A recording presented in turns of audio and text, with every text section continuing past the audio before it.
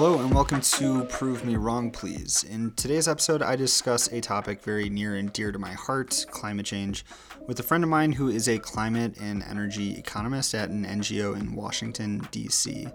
Now, I wanted to talk to Andres in part because it's been years since I last saw him when we were both living abroad, but also because the winter storm in Texas last week has brought the issue of climate change and renewable energy to the forefront of the national conversation, and I figured I would have a lot to learn from someone who knows a hell of a lot more than me on that subject. Now, for any listeners familiar with this podcast, you know that I typically seek out guests with diametrically opposing views from me on whatever the particular topic of discussion is for that week, but this episode is a bit different in that we're both essentially on the same page when it comes to how and why the next generation should address climate change. So if you only listen to this podcast for the disagreements, then you'll just have to wait until next week's episode when I talk with a pastor about what I consider the dangers of religion. Anyways, I had a great conversation with Andres, but I understand that there are those who may disagree with something we said, and I want to remind you that you are welcome to email me at pmwp.pod@gmail.com if you want your thoughts shared in a future episode. So, with all that being said, please join me as I discuss why we can and must address climate change now. And as always, I encourage you to prove me wrong, please.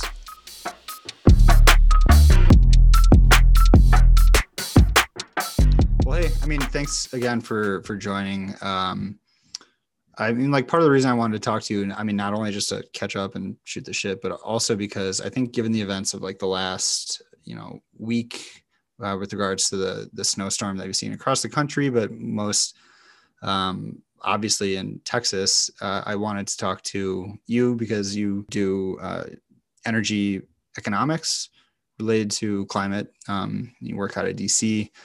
And so I kind of want to start by just explaining what do you do in terms of working for an environmental NGO? Because I think a lot of people don't have a clear understanding of what your role is in government and decision making. Right. Yeah. So it's a combination of research and advocacy. We do a lot of research to compare different policy proposals in the United States to decarbonize the grid, decarbonize other sectors as well. I mostly work power, but we also advocate a lot for bills that already exist. We we engage with policymakers, we engage with media organizations, we host panels, we do all kinds of events to, get policy ideas circulating. And we just try our best to support plausible but ambitious climate policy proposals from Congress and from the Biden team and from other sources as well, academia, other think tanks, that sort of stuff. It's really vague, I guess. There's a lot of specifics to it all, but I think most organizations in DC do some sort of combination of advocacy and research. Okay. And what would you say has been the largest challenge? Granted, you said you've only been in this position for a year and a half, but what has been your biggest challenge in terms of convincing not just climate skeptics, but people who might not fully grasp the, severity of climate change in general, to come around to your positions and actually advance policies that your organization believes are important?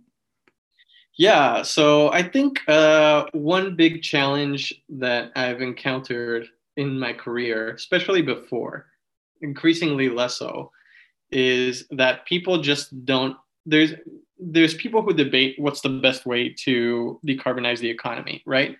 But then there's also all these stakeholders who just don't believe that we're going to do it. They just really believe that we'll never have the policies in place to completely decarbonize the grid, to completely decarbonize industry, transportation. So you're not even debating which is the best method. You're just debating with them to decarbonize at all. And that's really frustrating because they're at a much lower level, I guess, of understanding of the climate issues and how plausible it is to combat climate change with policy and with funding for infrastructure and innovation. So yeah, that's one of the biggest challenges when people, as a starting point, don't think we need to decarbonize.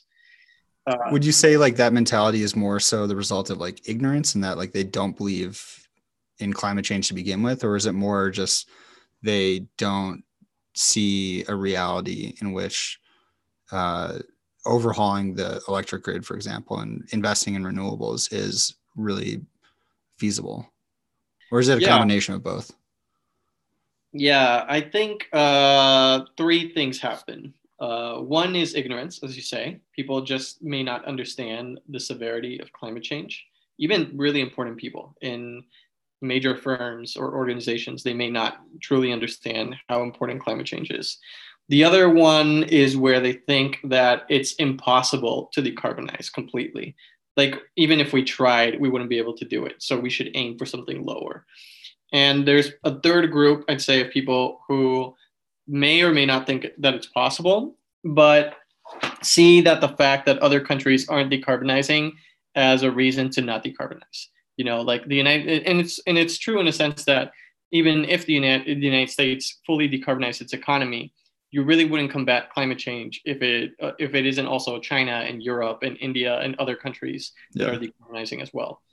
So yeah, I think it's a combination of those three, and sometimes yeah, the policy is evolving a lot, and the people's understanding is evolving a lot. So, for example, people's arguments against decarbonization become more nuanced in time. For example, Republicans have cited critical minerals as a supply constraint for clean energy industries, which is a much more nuanced argument than what they would say before, right?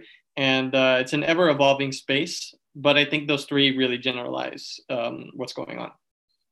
So, what do you make of, I guess, the Biden administration's stance on the environment? Because, when we're talking like big picture, I see there being really just like three tacks to address climate change. Obviously, there's policy solutions, and then there's individual solutions that you and I can make, and then just like mentality, sort of, which I'll get into later. But so, like, starting with like policy, what have you? What's been your reaction to the Biden administration, and specifically, like, he's already blocked the permitting for the Keystone XL pipeline. He has rejoined the Paris Accords, which granted is more symbolic than anything. And he's also, I believe, proposed like $2 trillion in future investment in renewable and public transit. So all these sort of like vague proposals. Like, what has been your general response about their plan moving forward? Yeah, I'm like, as a climate professional, I only started working on this in early 2016, so it's only been about 5 years that I'm working in this field. But it's a really exciting time to be working in climate policy. What's coming out from the Biden administration is the most encouraging policy push for climate that we've ever seen in the United States, and it's one of the most ambitious in the world too. Granted, this is still just the Biden plan, right? It doesn't exist yet in legislation and policy. Mm-hmm. But if it did, I do think that we would be on track to prevent the worst impacts of climate change. So I'm really, really encouraged to see all of these policy proposals in the Biden climate plan play out.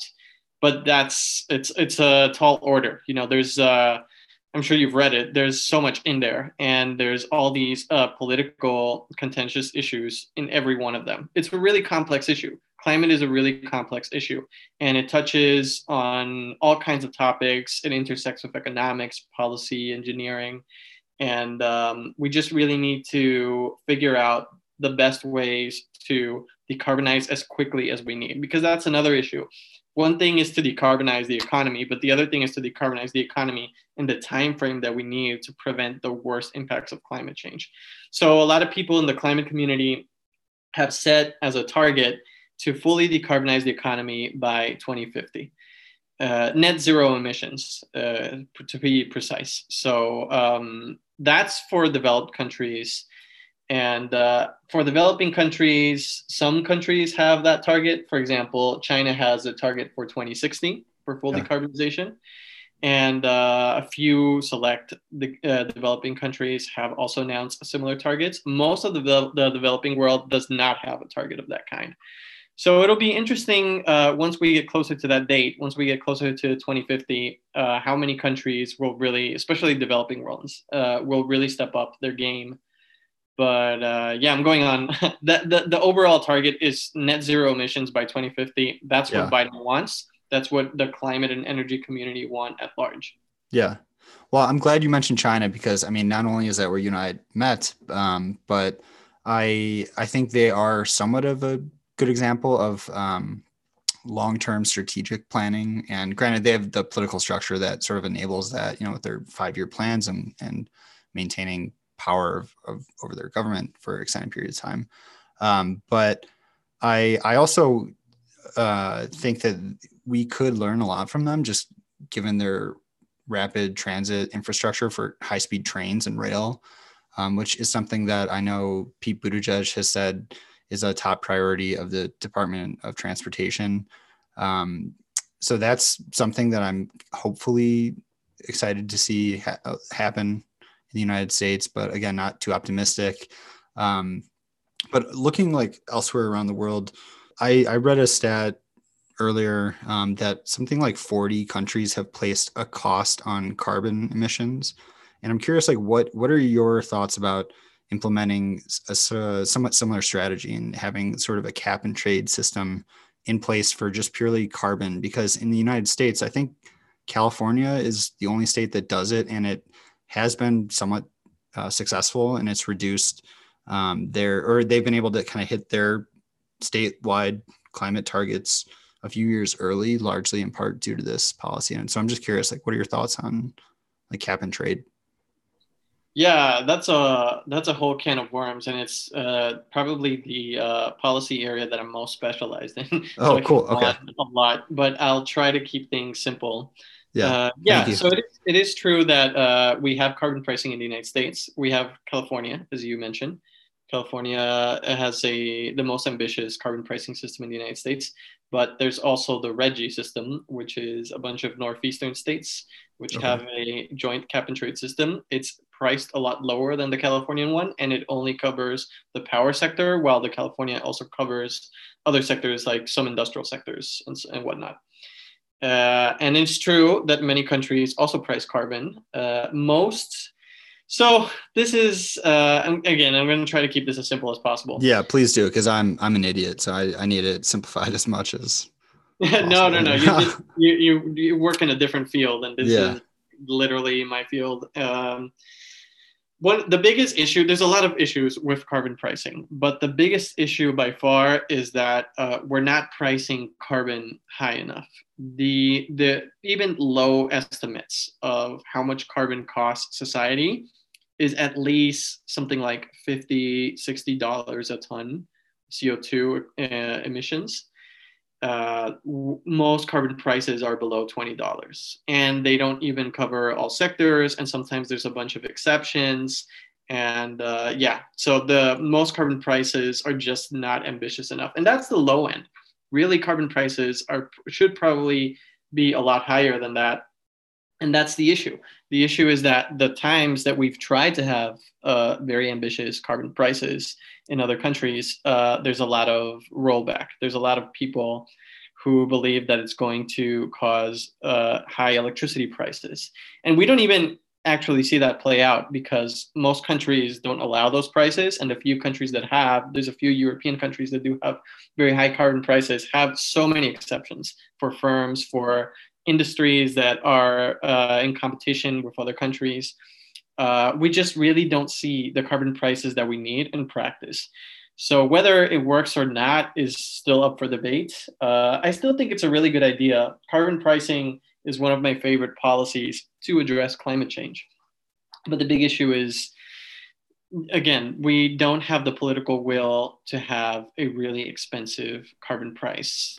See, Yeah, sorry. oh no, I'm sorry to interrupt, but that's something that I almost feel like, yeah, we definitely don't currently, but I could imagine the appetite sort of growing because it is something that I could imagine appealing to Republicans who want a more like market-based approach. And I think there's precedent in that we used similar like structures to price out the emissions of sulfur dioxide like in the 80s, which contributed to acid rain. And so I'm hopeful that perhaps cap and trade will be something that has a little bit more of a possibility in the future. But I mean, I definitely understand that, given the current pricing being too low, it's not nearly enough at the current moment to actually encourage companies to cut back on their emissions. Yeah, so you're raising a lot of interesting points. Cap and trade is a market-based approach to climate change. It's more efficient than some other approaches. A few Republicans have opened up to it. So, in some senses, you can kind of see carbon price being maybe the best way to be ambitious with climate change. But there's a lot of things that in practice, it hasn't really worked that way. For example, we just explained that there's a few select states that have carbon pricing. But the other way to think of it is instead of having a price on carbon, we just mandate the amount of clean energy that we need every year until we reach 100, right? So those are called clean electricity standards. Sometimes they're called clean energy standards. And a lot more states have clean electricity standards than carbon pricing. And there's a reason for that. There's actually several reasons, but I'm just going to go into a few. One is that carbon pricing is kind of framed around the costs. It's a tax. So just a new tax is just like unpopular. While clean energy standards are framed around the benefits. We love clean energy, so this is what we need, right? The other thing is that with carbon pricing, the costs are really concentrated in a select number of highly organized industries, highly organized fossil fuel incumbent industries. And the costs of clean energy standards are more socialized. They're spread across society. So, but is that fair when so much of the actual emissions are coming from such a small sector of society? Yeah, no, that's another question. Again, that's Sorry. another that's another whole can of worms. No, these are really interesting points. Polluters should pay, right? So if polluters should pay, you should have a carbon price. It's just politically really hard to do it. It's politically really hard to get incumbents to pay the cost of decarbonization. And while there's other more inefficient ways to do it, like a clean electricity standards, those costs are spread across taxpayers, right? And they will be a lot lower. People won't even notice them. They also raise electricity prices less, and they phase out coal less quickly. So a lot of communities that depend on coal or other forms of fossil fuel have time to diversify their economies. There's a lot of nuance to this. There's a really big debate in the climate and energy community that we're just talking about right now as to whether we should take a carbon price or a clean energy standard approach. And I don't think there's a consensus, but I do think that the Biden team is leaning more towards a clean electricity standard than a carbon price. Would it be possible to do both? Or is that just kind of too complicated and he would need to kind of use his political capital on one versus the other? Yeah, so you can do both, but there's three issues there. One, the one you already raised, that you may not have the political capital to pass both. The other is that if your carbon price is high, like we need them, it kind of overlaps with the outcome of a clean electricity standard. So they're kind of redundant. So you have two policies. Sometimes it messes with the carbon price signal. Like you want like a very efficient price, but if you have overlapping policies, it can be hard. It's kind of a moving target what the right pricing signal is. Mm-hmm. And it's just overall inefficient to have two policies that do the same thing. It's complicated for firms. You have more administrative costs. It's not the end of the world. I don't think it's the end of the world. If you can pass both, that's fine. If that's the way we beat climate change, let's do it, Yeah. But I just don't see, it's hard enough to get one of them across. Yeah. One other policy, I guess, solution is just reducing the amount that our federal government currently subsidizes a lot of fossil fuel companies. Granted, I know that that's politically very difficult. given the amount of contributions and jobs that the fossil fuel industry currently provides, even though those are slowly diminishing, especially in the coal industry. But I read somewhere that, 1 year of federal fossil subsidies, which is about like 30 billion, maybe it's less now or more for that matter, I'm not sure if it's changed, but could essentially provide the equivalent of like 150,000 residential solar systems. I'm curious, like, what are your thoughts on the whole subsidy debate? Because I think that is something that also some more of my libertarian leaning friends would be on board with, in addition to all my liberal friends who don't want to see the federal government propping up these dying industries. Yeah, no, that's a really good point. And we're actually at this, we were at this key opportunity to get rid of all fossil fuel subsidies across the world, because oil and gas prices were so low that you could have taken away the subsidies and people would probably not even notice, right? Most countries didn't take that opportunity. And I do think it's really like fossil fuel subsidies are just inefficient by nature. They're one of the worst policy ideas we've ever Totally. had. Yeah. I do think that you can get support to reduce them. It's just that we're at this political economy where you only want solutions that will create jobs. So Yeah. you'll mention something like fossil fuel subsidy removal, and people will say like, we need more jobs, not less, right? Or like, for example, with the Keystone Pipeline doesn't really create that many jobs, but they're concentrated. They're concentrated in a few states and few counties. And those people like will not have those jobs, right? Those states, those communities won't. So yeah, it's the tough sell. Like carbon price is another tough sell in this environment because it doesn't feel like it creates jobs, even though it does Yeah. ultimately. You need things that like are really like subsidies for infrastructure, subsidies for research, subsidies for, or like some sort of building. You need to build clean power plants, not remove the fossil fuel ones. Even though I completely agree with what you're saying, and climate change, to really be climate change, you can't just build clean power plants. You need to remove the fossil fuel ones. But yeah, as I said, like it's a tough sell. Anything that doesn't have job in the title, basically. Yeah.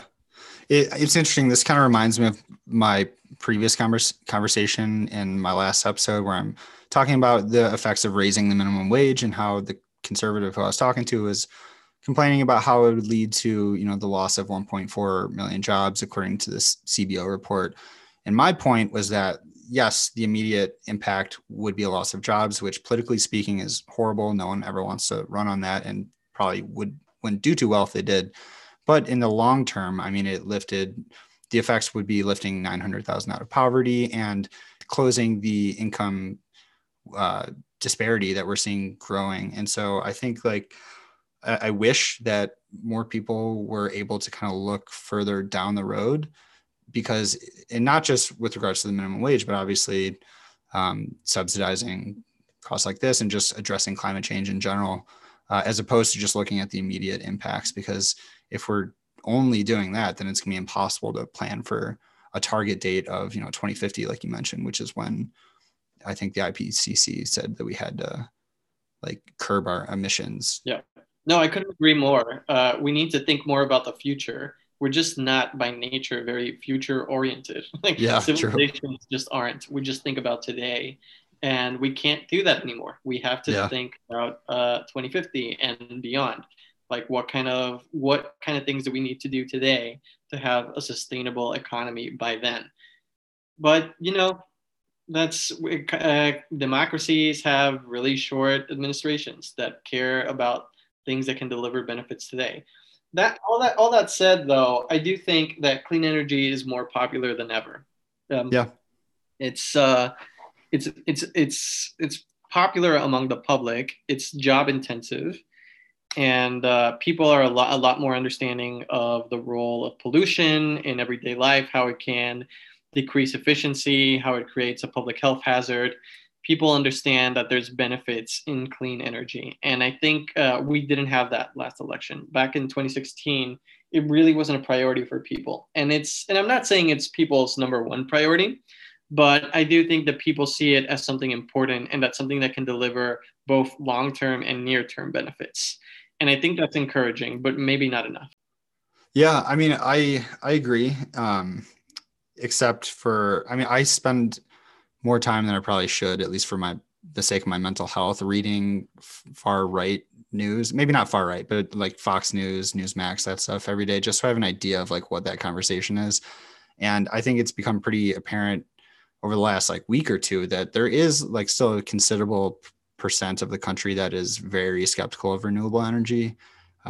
Granted, I think that slice of the country is slowly diminishing, but when looking at what happened in Texas, for example, I mean, we saw Fox News and all these like right wing pundits freaking out about the Green New Deal, even though that's not in effect by any means, and just more aspirational, if anything. But more specifically, like the wind turbines in Texas failing, even though they accounted for a much smaller segment of the actual energy production, and natural gas, as I'm sure you're much more familiar with, was the main culprit in terms of their failing grid.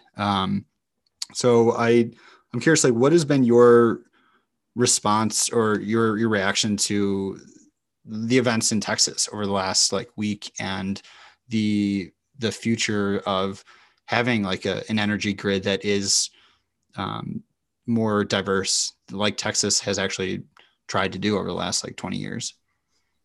Yeah, no, this so you raise something really important for me there. I'm surrounded by energy wonks Okay. all day. Like on at work, on Twitter, a lot of my friends are energy wonks. Like we know exactly what happened in Texas. Well, at least to the extent that someone who's not at ERCOT can know. Yeah, We sure. know what the problems were, and we can talk about that and everything. But another thing that really keeps me awake at night is how do normal, like, and with normal I mean like non-energy wonks, how do normal people interpret this? Like, how is this playing out? And not only Fox News, but CNN and everyday people. Do people think that it was wind turbines? Do people think that it is like a problem with decarbonization? And there are challenges to decarbonization. And You mean but it's this not going to be a seamless transition like overnight? So exactly right. weird, man. Yeah. It's just a tough sell. We have to do these really unpopular things. We have to like really do these really complex transformations to the grid, and it's not sexy. It's not a sexy sell. And then this comes along, and Texan Republicans are blaming it all on wind energy, and I just don't know. I just don't know how it's going to play out in Ted Cruz's election this 2022. I don't know how it's going to play out for attempts to decarbonize the grid further in Texas. Mm-hmm. I really need at this point. I'm at this point where I really need quality public polling on that. Yeah.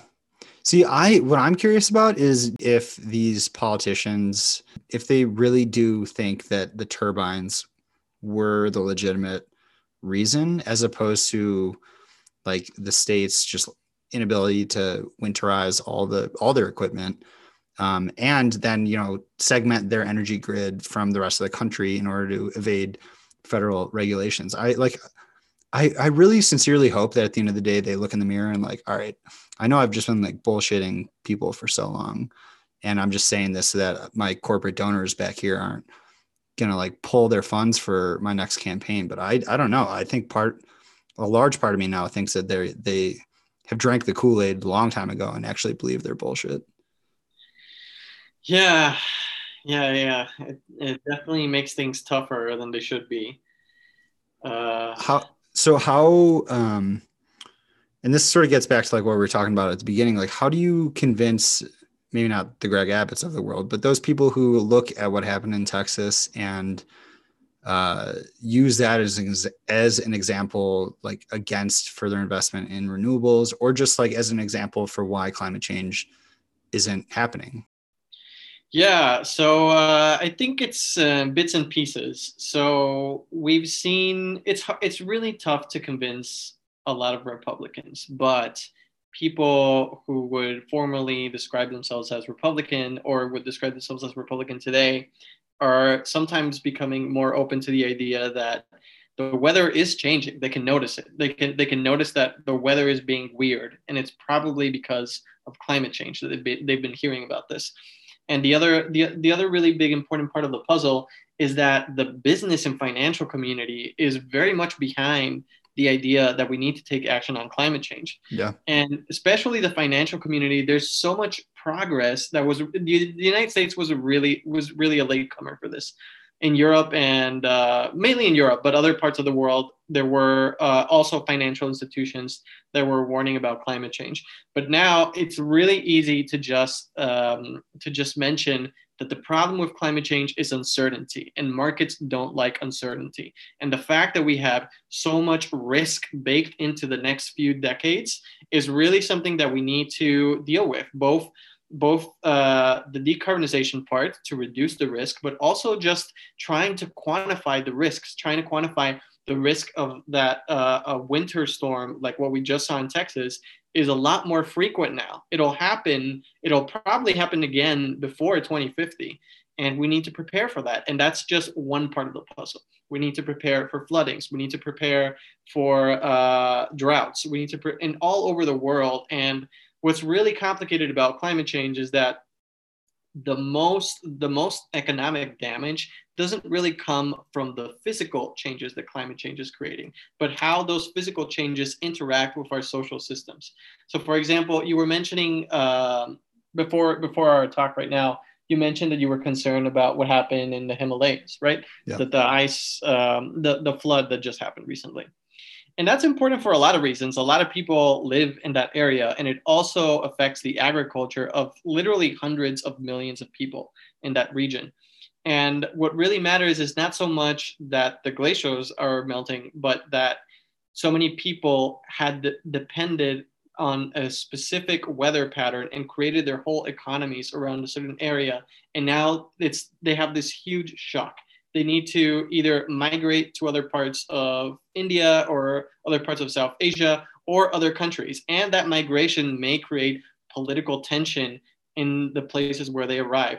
And that whole thing, like just quantifying how these different connections are going to fuck us over at some point, is just really, really hard. No one can really do it, but at least we want to start now. At least major financial institutions want to start addressing this. And that's the real progress that we're seeing recently.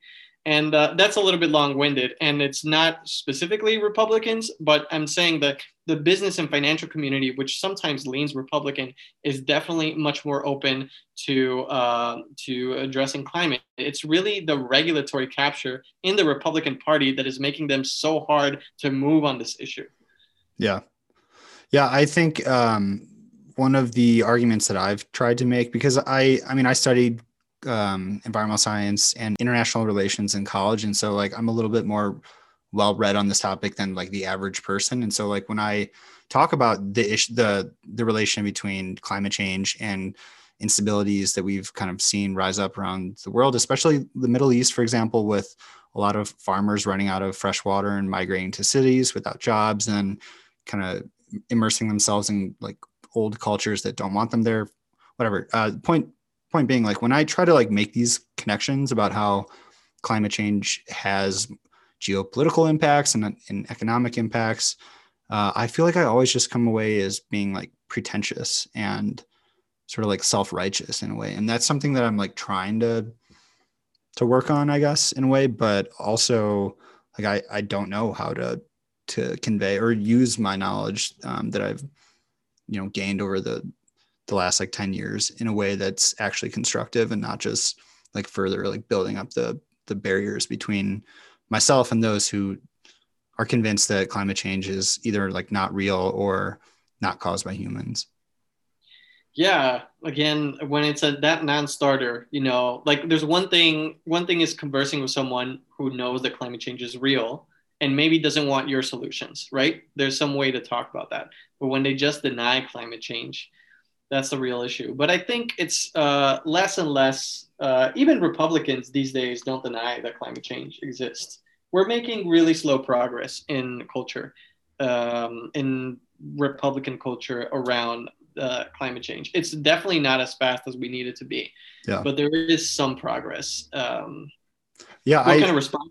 Oh, go ahead. Well, no, I was just like to piggyback off that. Like, I think like you're right. Like only like 10% of Americans think that climate change is a lie or a hoax.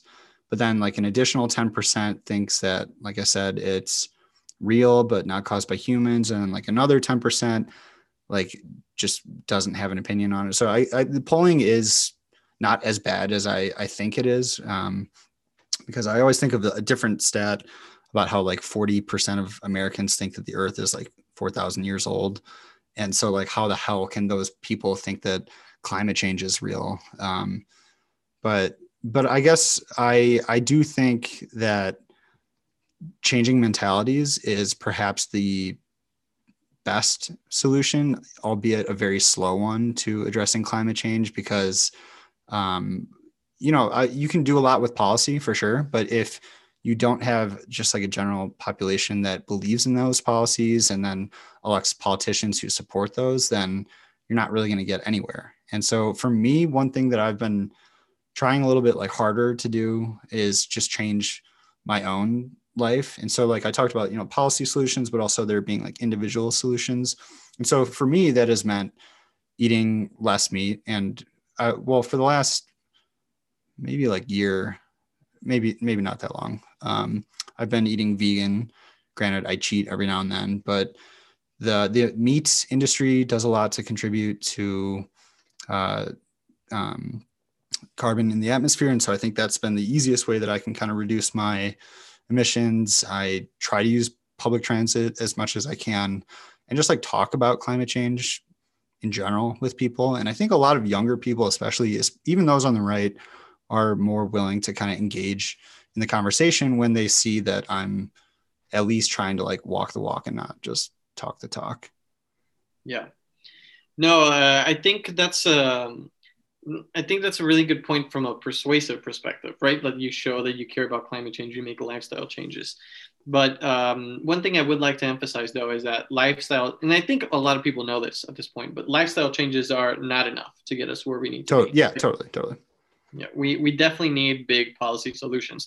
But a big part of that is, as you say, convincing people that policy solutions are important in the first place, right?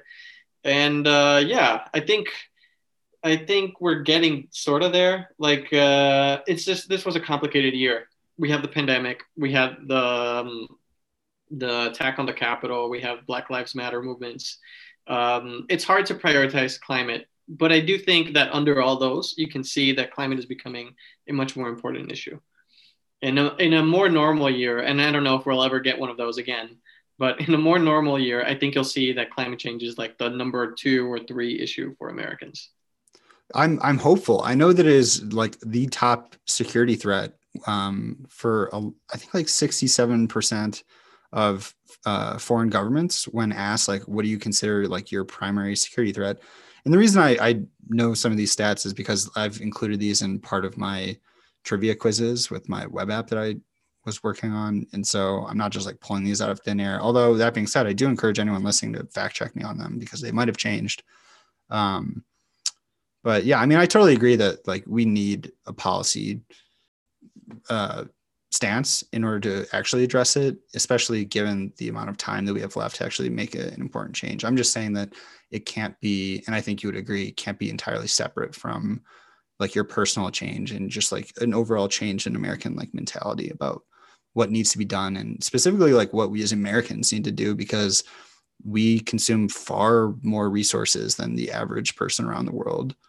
And it's tough, I'm sure, for someone in Bangladesh to want to feel as if they need to do much to reduce their carbon emissions when their country is sinking into the ocean and they consume far less resources than we do.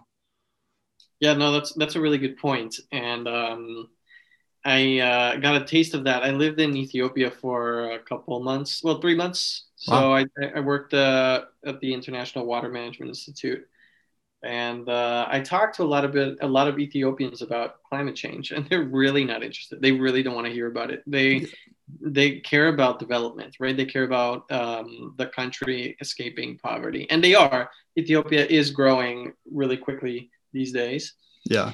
But yeah, and you're right. The per capita emissions in Ethiopia is minimal compared to countries like the United States, the European countries, Canada, Australia. And in that way, justice really is for those countries to decarbonize first and to possibly help finance the decarbonization in developing countries. But that's really tough. It's really tough to it's expensive enough to decarbonize, but then also to decarbonize other countries.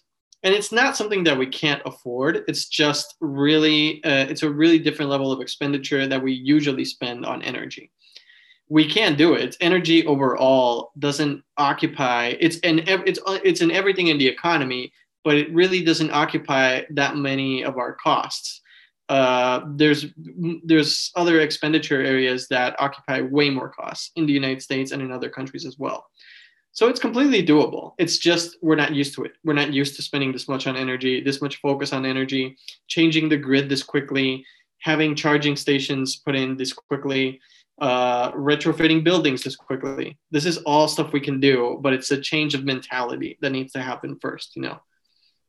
Do you think the Green New Deal is like a step forward in terms of changing mentality? Because like, as I mentioned, it's not really like a concrete set of rules or guidelines. It really, at least in my interpretation, was more so just like a set of priorities that we as a country need to take seriously if we're being real about trying to address climate change. I know it's like a favorite punching bag of those on the right, but I'm curious, like, do you think that will help kind of move the debate forward, or is it more of an obstruction? No, I think it has. I think it did help move the debate forward. I think before, so it's really funny. Most of my friends didn't really even know what the Paris Agreement was until Trump left it. Maybe Really? not most, but a lot of my friends didn't even know what the Paris Agreement was until Trump left it. It's like, oh, Your friends like outside of work, you mean? yeah, oh, no, Yeah, yeah, yeah, yeah, of yeah, yeah. course. Okay, okay. Yeah, I was gonna Yeah. say, damn. No, no, no, no way. Yeah. Yeah, So, and that really helped people like, hey, this is something important, right? And then we had the Green New Deal, which really helped people put on the map that we need ambitious policy solutions for climate. And then, of course, Republicans attacked the idea. They were going to do that anyway. It didn't have to be AOC or yeah, really progressive Democrats who introduced the idea of like a big push to green climate solutions or whatever. Um, Whoever, it could have been Biden, it could have been the most centrist Democrat. It would have been attacked by Republicans. It's now what we have to do is to present better arguments about why decarbonization makes economic and political sense. And that's something I think that's lacking a lot. Of course, when you decarbonize, there's concentrated costs for fossil fuel communities. But overall, there's a lot more to gain from decarbonization for the economy as a whole. It creates a lot more jobs. They're very job intensive industries. They also require a lot of infrastructure that we don't have, and that also creates a lot of jobs, creates a yeah, lot of investment. It increases productivity because we'll have new infrastructure that can increase productivity. We'll have less pollution, which also increases productivity. We have new dynamic industries that will require researchers and high skilled people from all over the world to come up with better materials and better solutions and consolidate supply chains across the world. It's really like this huge economic opportunity that it's only starting to get into the debate. It's in Biden tries his best to emphasize, and he says it in a lot of his speeches. When I think climate, I think jobs, and that's something that we didn't have before. And I don't know how far across it's gone. It's gone in the United States, but I really hope that that's the message that Democrats can get behind. And of course, decarbonization is challenging, but if you focus more on the opportunities, maybe there's a chance that the political capital to pass policies will lessen. yeah. I It's interesting. I just today actually finished a book that I think you would enjoy. It's called The Story of More, and it sort of wraps up. I mean, it talks about like climate change in like a more larger sense and the different ways that we can kind of approach it, especially when talking with those who might not think of it as a legitimate concern. And the end message of it was essentially just like yes, everyone needs to play their part. And the best way to actually do that is not being confrontational and trying to, um, reach out to the other side and talk about the opportunities that exist. And the overall message is generally hopeful, even though all the, stats behind like what we're seeing is incredibly um, demoralizing, I guess, in a sense.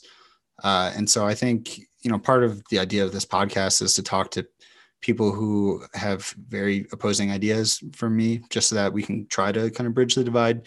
Granted, I think you and I are very much on the same page, um, especially with regards to climate change. And so this is a bit of an outlier, but I definitely think that education, and not just like in the sense of like, reading a book or going to school and actually studying it, but more so just like being open-minded to like what the different possibilities are with regards to actually addressing climate change as a country and even as an individual is the best sort of way forward if we're going to be like serious about like tackling this within our lifetime. Yeah, no. So I guess like with that in mind, and to somewhat wrap things up, like what makes you optimistic about the future of like energy policy, not just like in the US, but just abroad in general? So a few things make me optimistic, and I'm more optimistic than I've ever been. I was actually quite a pessimist before because we know how important climate change is, and no one was doing anything, right?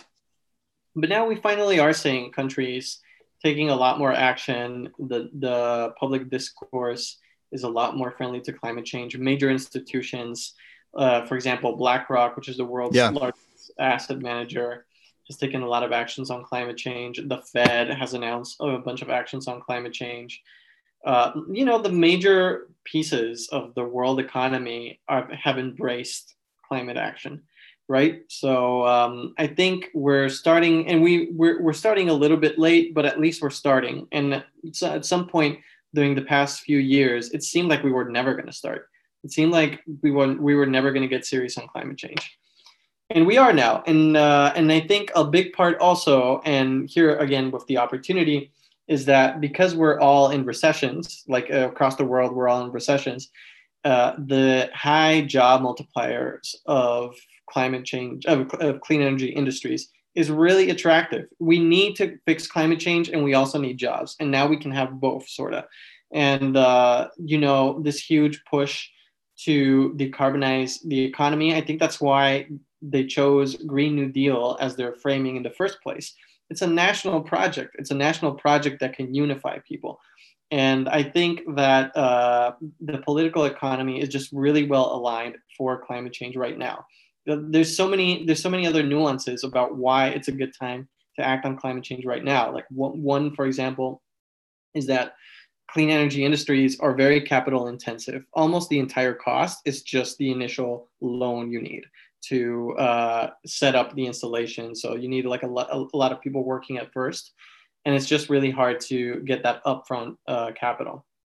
But capital is really cheap right now. Like interest rates are record low, and there's all these new institutions that are financial institutions that care more about investing in climate change.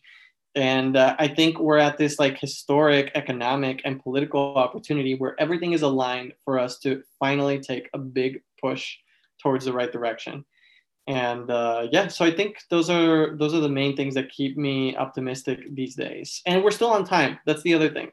We're still perfectly on time to have deep decarbonization and maybe prevent the worst impacts, maybe reach the 2-degree or maybe even the 1.5-degree targets that the Paris Agreement has. That's it in a nutshell. Nice.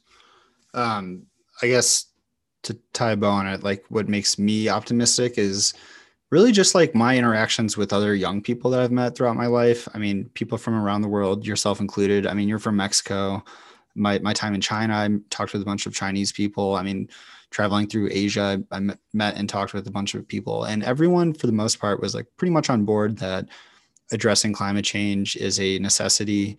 And I tend to get a little bit too like narrow-minded in terms of like my focus on this growingly like small number of people, like, the James Inhofes of the world who, bring a snowball to prove that climate change is not real. And I think like when I take a step back and look at the overall population, and especially the young people who are kind of creating the next generation of policy, I have to come to the conclusion that for the most part, everyone is on board with what it's going to take to actually address climate change. And so that's what makes me hopeful. But yeah, I mean, we'll see. I mean, I applaud you and everyone you work for actually being on the forefront of the fight, because I think it's going to be an interesting next 4 years. And I'm not religious, but I sure pray that, assuming Biden doesn't run again in 4 years, which I kind of doubt he will, that the next administration will be a Democrat, or at least a Republican who is sane and places the environment as somewhat of a priority in their administration. Yeah, well, this was great. Love talking. We can talk about something in more detail in the future if you want. And yeah, thanks for having me. Yeah, thanks, man. All right, well, that concludes our conversation about climate change. I hope you enjoyed it. I want to thank Andres once again for joining me. To be honest, I could have talked for hours on the topic, as I'm sure he probably could have as well. So my guess is I will have another episode sometime in the future related to climate change, so stay tuned.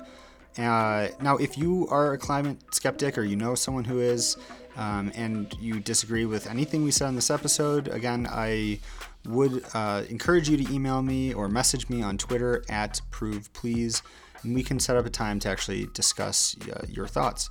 Now, before I let you go, I do want to add a few quick stats that help put this issue into a larger perspective, which I think just better conveys the sense of urgency and seriousness that addressing climate change truly deserves.